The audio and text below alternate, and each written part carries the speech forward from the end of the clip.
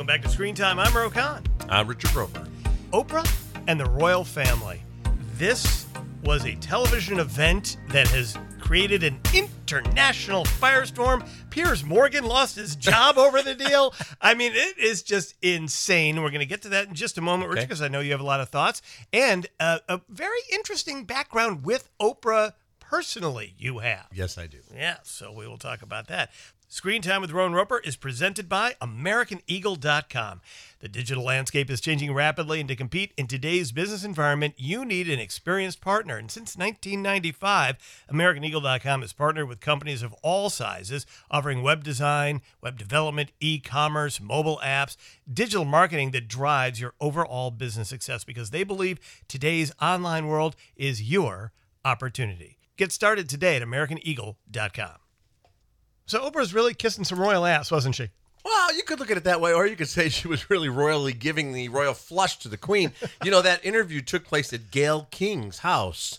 So Oprah was the queen of television at the king's house interviewing a prince and a princess, but she's not the princess. She's the Duchess of Sussex or something now, right? Those royal titles. I watched The Crown. I need a playbook. I need, somebody in the booth, like Tony Romo, explaining to me, like he does with football, I can do what's that, going on. I know this, Ro, of course, there's been so much discussion about the interview and the aftermath and the fallout and the backlash and the relash and all that.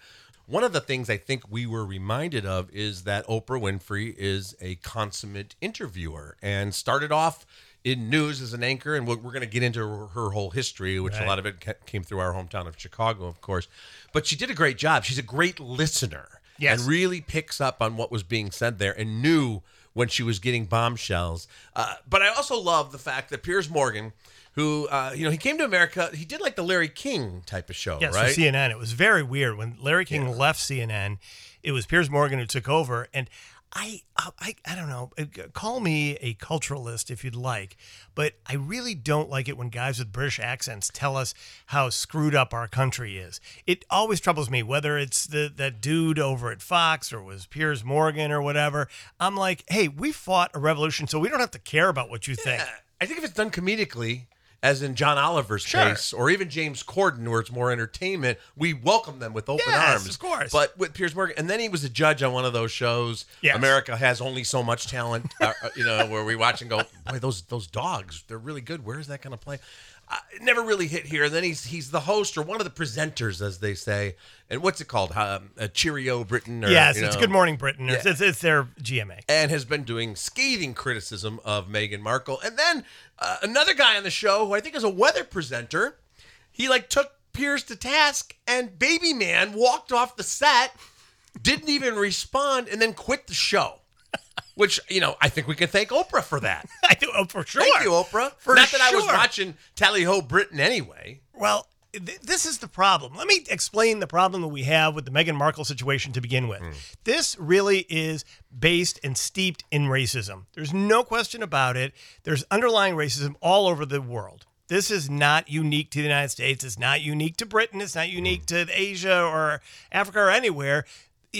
When you have people who identify as one, whether it's a race or a sect or a religion or whatever it happens to be, they will hate the people who are not them.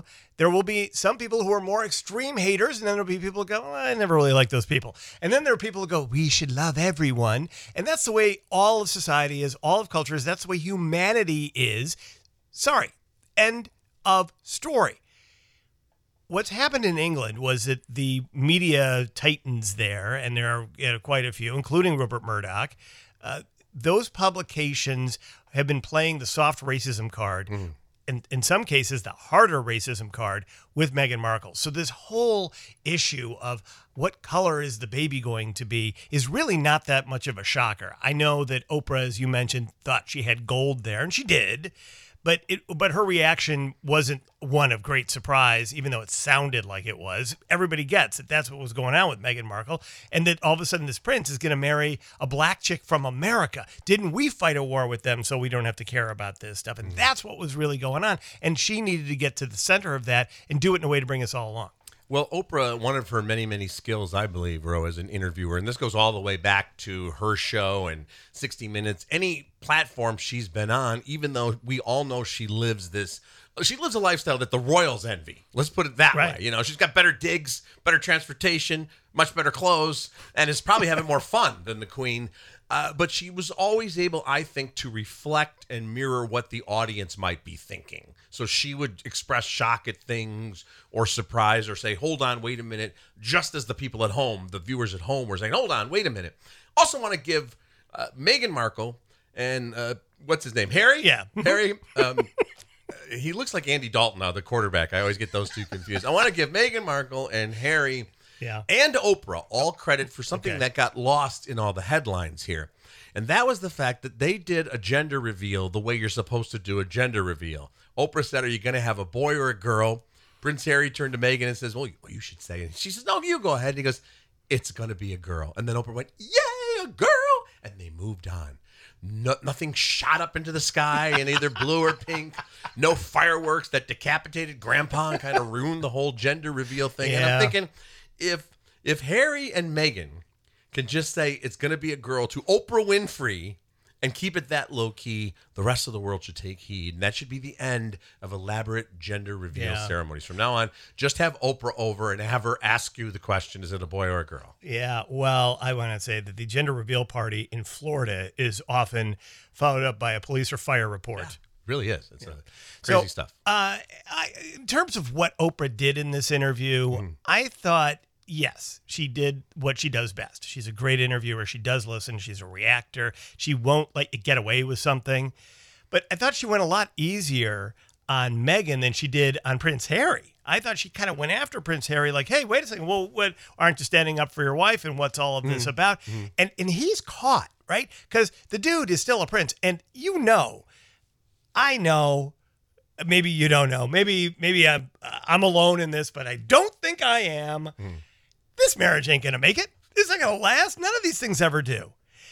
And when on the other side, Prince Harry is going to have to go crawling back to his grandmother, if she's still with us, or to his dad, who will be the king, who apparently is the guy who's like, oh, did you know that this child could possibly be black? Well, it's interesting you said that because I've heard from so many people over the last few days saying the exact same thing, that this marriage isn't going to last. You're all such heartless cynics. And I guess it's like The Bachelor and The Bachelorette. It's all such a fairy tale until the cameras are off and they're left to their own devices. And there might be a moment when Harry turns to Meghan 5 years from now, wakes up and says, I used to have footmen. And I used to have all these other things. I don't know. I wish him the best. I do too, but that does not change the fact that they're under the spotlight. There's a ton of pressure on both of them. They don't have a moment to actually build the marriage. They had to get Tyler Perry's house and his security detail. Imagine the pressure that went on. Just imagine what Meghan said back to him. I thought you were a prince, and now all of a sudden we can't get security detail. I've got to call my friend. Medea's doing security for us right now. And God bless Tyler Perry. That was pretty cool. Awesome. I did like the fact, too, that they have the chicken coop, just like Jay Cutler and K-Cav, Christian Cavallari have. Of course, that didn't work out either. But remember on that Very Cavallari show, Jay was getting into chickens and other types of, kind of gentleman farming. And that was my other favorite little sidebar note from the 2-hour interview special, Ro. At one point, Oprah's visiting the chicken coop, right? Archie's chicken, named the little guy's little chicken thing.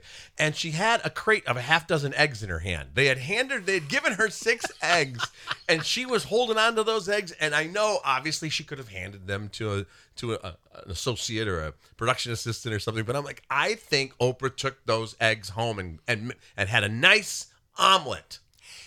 Do you think she took him into Gail's kitchen and called Gail and said, hey, Gail, we're having omelets? Yes, I do.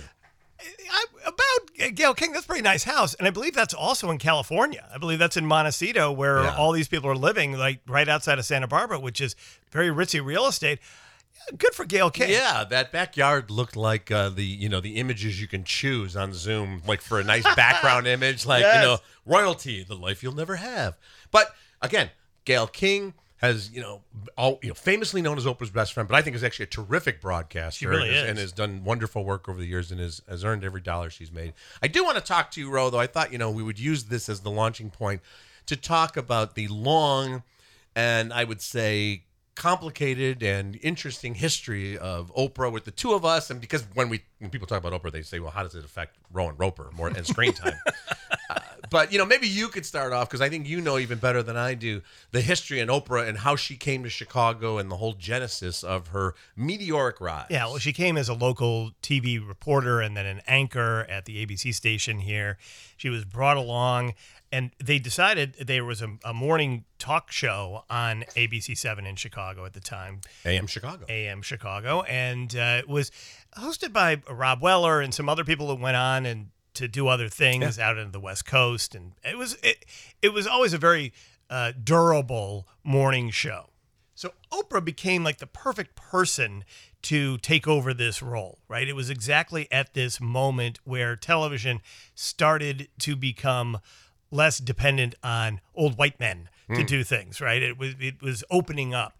And so Oprah was a great candidate, and she just killed it. And then the next thing you know, a broadcast executive or two, and there's a couple people who take full credit for this, decided to roll her out into syndication using a platform that ABC was associated with. And it took off. I remember I accidentally, this is my crazy little brush with greatness when it comes to Oprah, although she's not exactly sure who I am, and that's famous anytime I've ever interviewed her. She's like, aren't you? What's going on there? But there was a moment back in 1986, and they were doing a launch party in Grant Park, the big public park here where the Bean is in Chicago. Yeah. Big tent and the whole thing, and all the muckety mucks from ABC were there. And it was a launch. And I happened to be at that park for another thing I was doing for my job. And I thought, well, I'm just going to walk in here and see what's going on. And I walked in. I walked right past the security. I don't know, but back then you could do things like that. Hey, Ro, how's it going? And the next thing you know, I'm standing there watching Oprah basically accept the mantle of this big daytime talk show host. Oh, cool. And the next thing you know, boom, it became a phenomenon. And it goes to that central issue that we talked about in terms of her talent. Her talent is unquestionable. There isn't anybody who watches her, who likes her, who doesn't see exactly what it is. That's great. But from the professional side, for people who are professional broadcasters or talk show hosts or stuff like that, she's one of those, like Larry King was in a lot of ways. There are certain people who are just above and beyond. I think Regis is one of those guys too. Yeah. But Oprah has a special something. Again, it's that I'm not going to let you get away with this. I'm going to be nice about it, but then I'm also going to I'm going to lean in if I have to. And she credits Phil Donahue, who may be the great Grand Poobah grandfather of that. Absolutely. And then she quickly surpassed him in the ratings. First of all, I couldn't agree more. There's something about Oprah from the very start where she just pops off the television screen and reaches you, and millions upon millions of people, men and women, but especially that, that loyal, hardcore female audience, they felt like they had found a new best friend who said everything they wanted to say, asked all the questions they wanted to ask, and would also just be a lot of fun to dish with. And also went through a lot of the problems they went through, whether, obviously her famous bouts with trying to keep her weight under control and losing weight and putting it back on. She was just incredible from the start. And that show, the urban legend too is that, and part of this is true because Roger Ebert, my late great, movie TV reviewing partner, told the story about how he had gone out on a couple of dates with Oprah. They quickly established they were just going to be friends. But she was talking about whether or not she should go with a network or syndication. And he took out a piece of paper and said, well, if you syndicate the show and have an ownership of it, you can make this much money if it does well, which was a lot more money than if you were a paid, very well paid, hired hand. And then, of course, came the famous Harpo Studios that Oprah literally built with the construction crew, of course, but the amazing complex. And again, we are in Chicago. For folks who don't know about this, Harpo Studios is where Oprah moved her show, and it really revitalized an entire neighborhood in Chicago. Totally. Which is an amazing gift that she gave to Chicago. And then the shows were done for Harpo for 20 years? For decades, yeah. And we actually work on a local television show that replaced Oprah when she retired from doing the daily talk show. And we work out of the same original studio at ABC that she worked out of. And everybody talks about that. When there's a tour, when the audience comes in, when there were audiences that were coming in, hopefully they'll come back. It's always, this is Oprah's studio. This is Oprah. Oprah really did help build so much for this town. That's amazing. And the same ABC affiliate in Chicago, right next door to the show you're talking about, which is Windy City Live, which is a huge hit show and has been for a decade in Chicago. Right next door to that is the studio where Ebert and Roeper, where we did our shows after we moved from CBS. So I always have a great fondness for that particular building. Now, the Harpo Studios, I'll go back a little bit, Ro, and tell you about some of my experiences with Oprah. All right, hold on. Okay. I want you to do that in a second. Okay. I want you to, and we also have to get to the Thursday 3. Yes. But first, I need to tell you about our fine sponsor, Floyd's. Your haircut, your way. Floyd's 99 Barbershop has expert barbers and stylists who take pride in crafting the perfect cut every time. Walk in, book online, or give your shop a call. Learn about their safety practices. FloydsBarbershop.com. Safety never looks so good.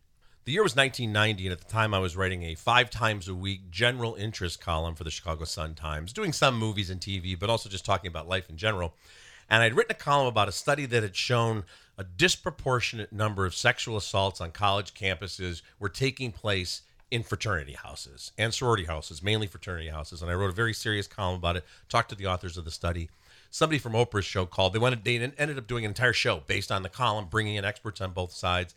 And it was an incredible experience to be a featured guest on her show, Ro, because I could see how good Oprah was in person. And she'd even come up to me during the break and say, I'm going to look at you when we come out of the break. That means I want you to jump in first. These experts are good, but they're not as good at television. We're going to do it this way. Just brilliant stuff. So I was a fan. I was honored to be on the show. As time went on and we saw Oprah's star ascend to these incredible heights, I was one, and not the only one, but one of the Chicago-based and sometimes there were national critics who would sometimes point out just a little bit of a problem I had with this show or that. And one of the things was I did mention, we talked about the weight loss thing, and Oprah would come out. She famously came out with a wagon to illustrate what she lost. And then she'd say, this is the weight loss method that works for everybody. And then millions of people would take her advice and buy that plan.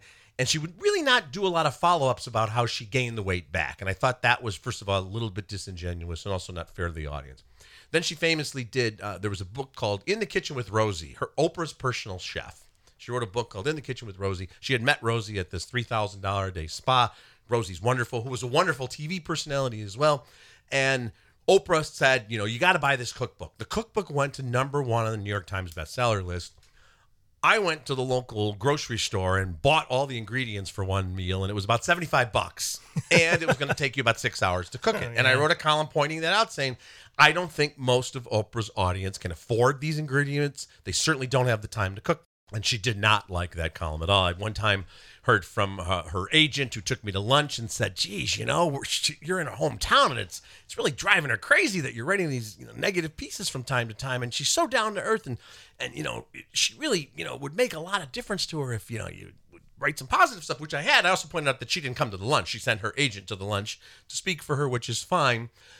The Pontiac giveaway, which was famous, where everybody in the audience got a Pontiac, and I pointed out that, hey, they were going to be responsible for taxes and insurance and things like that. And I talked to a couple of lucky winners who were like, I have to sell that Pontiac. I can't afford it. Again, it was a really cool giveaway. So this kind of went back and forth to the point when I was doing Ebert and Roeper on her show, and Oprah loved Roger. And on her show, Oprah would say, Roger Ebert's show gave this 2 thumbs up. Here's George Clooney. She wouldn't say my name. And they would even record Roger a couple of times in the balcony by himself, saying what we had said together on the show just to eliminate it. Things got a little bit better over the years. And you listen, I guarantee you that all the time we've just spent here is 20 times as much time as Oprah's ever thought about this. But listen, I as much as anyone, really admired her. I thought when she got into kind of I called her Deep Pack Oprah at one point with a lot of the self-help stuff, it seemed that she was kind of losing touch with the base audience, these giant, tours. And I'll give her credit for this. When she left, she decided she wanted to do other things.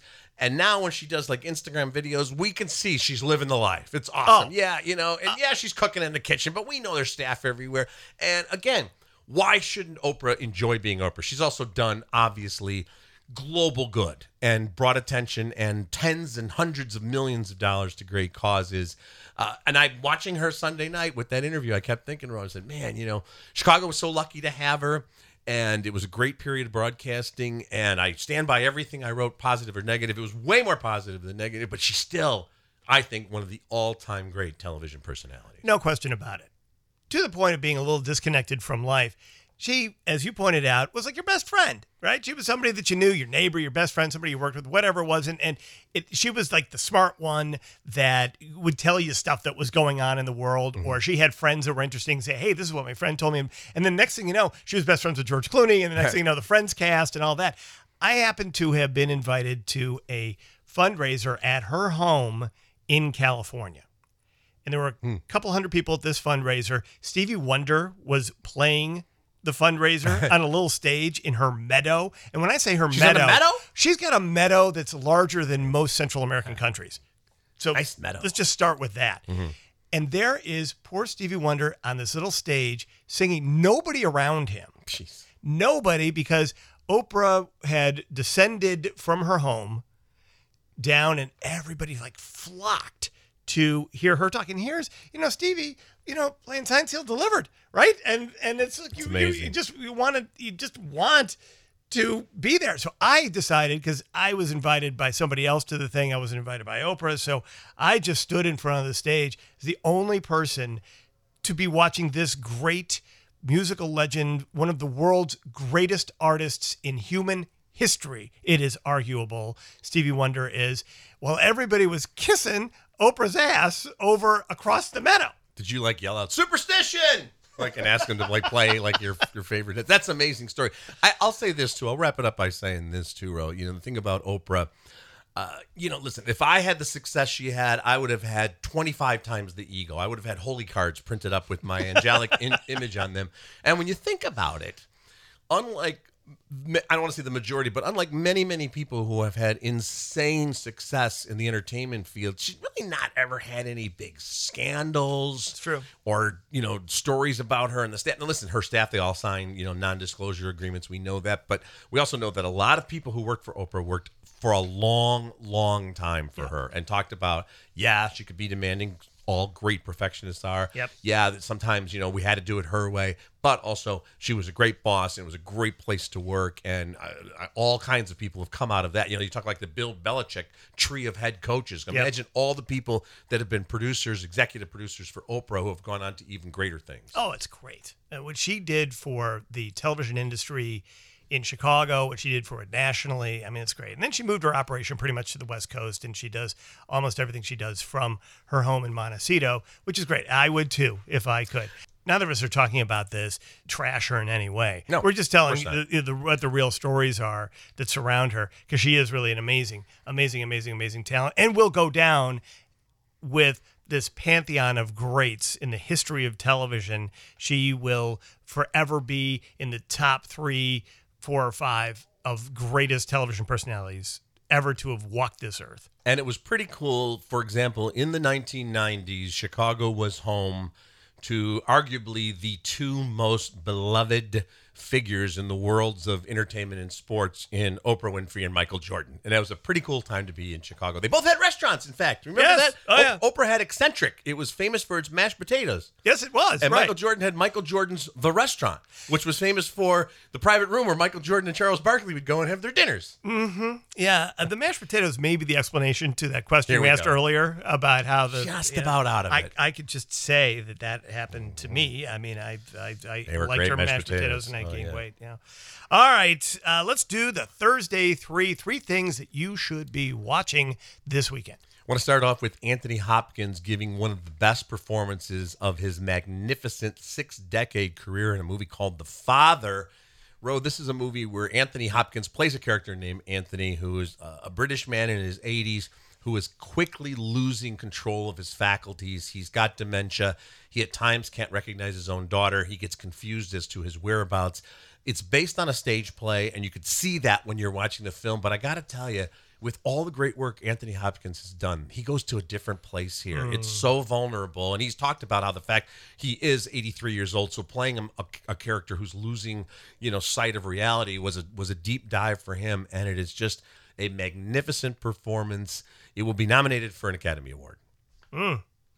Heavy stuff, though. Heavy stuff. But as you know, as is the case with a lot of, great art, you feel, better for having seen it. Even though at times, yes, it's tough to sit through. Okay, what's next? A movie called Long Weekend. Now, this one stars Zoe Chow, who's usually in supporting roles, but is the kind of leading lady here, and Finn Wittrock, who sounds like he's a character from the Flintstones or a 1950s movie, but people know him from American Horror Story. And he's a guy who had a breakdown after the breakup of a romance. He's devastated. He meets Zoe Chow, and she's wonderful, and she's funny, and she's smart, and she's beautiful, and they have this whirlwind romance. But here's the thing. She doesn't have a cell phone, she doesn't have an ID, and she's got about $20,000 of cash in her bag. So the question is, what's her deal? Is she a fugitive? Is she pulling off some kind of scam? Or is there a supernatural explanation, which I'm not going to give away? So the movie's called Long Weekend. If you're in the mood for kind of an escapist romantic comedy that also has a little bit of an edge to it, check out Long Weekend. Those people who produce and are also in the American Horror Story series, they're great. They've gone on to do some amazing things. And Finn Wittrock, people will recognize him immediately if you like that stuff. Absolutely, yeah. Terrific performances in one of those what we kind of call like a hidden gem. Oh, there you go. And then the number one thing you got to see. Kid 90 on Hulu is a documentary. Soleil Moon Frye, who everybody knew as Punky Brewster, in the 80s and mostly through the 90s, had a home video recorder at a time when very few people had a portable one, and pretty much recorded her entire life when she went from child star and then very famously matured very quickly, where there were all these jokes about her developing breasts when she was like 14 years old, and she was put in all these uncomfortable situations. But the most amazing thing is she's got raw footage of Leo DiCaprio, Mark Paul Gosselaar, David Arquette, all these other young actors who were coming up, and unfortunately some that didn't make it through all the addictions and stuff of the 90s. So it's really amazing. And then you see her in present day, Soleil Moon Frye. Spoiler alert, she's doing wonderful. She looks great. She's got a great family. She survived, but it's a cautionary tale. The movie's called Kid 90. It's on Hulu. Next time you put us in your earballs, we're going to be talking about the Oscar nominations that come out on Monday. That's right. Screen Time will take a deep dive into the nominations, who got in, who got snubbed, who got forgotten, who's mad, all that good stuff. Oscar nominations coming out Monday, March 15th. And this is the stuff that counts.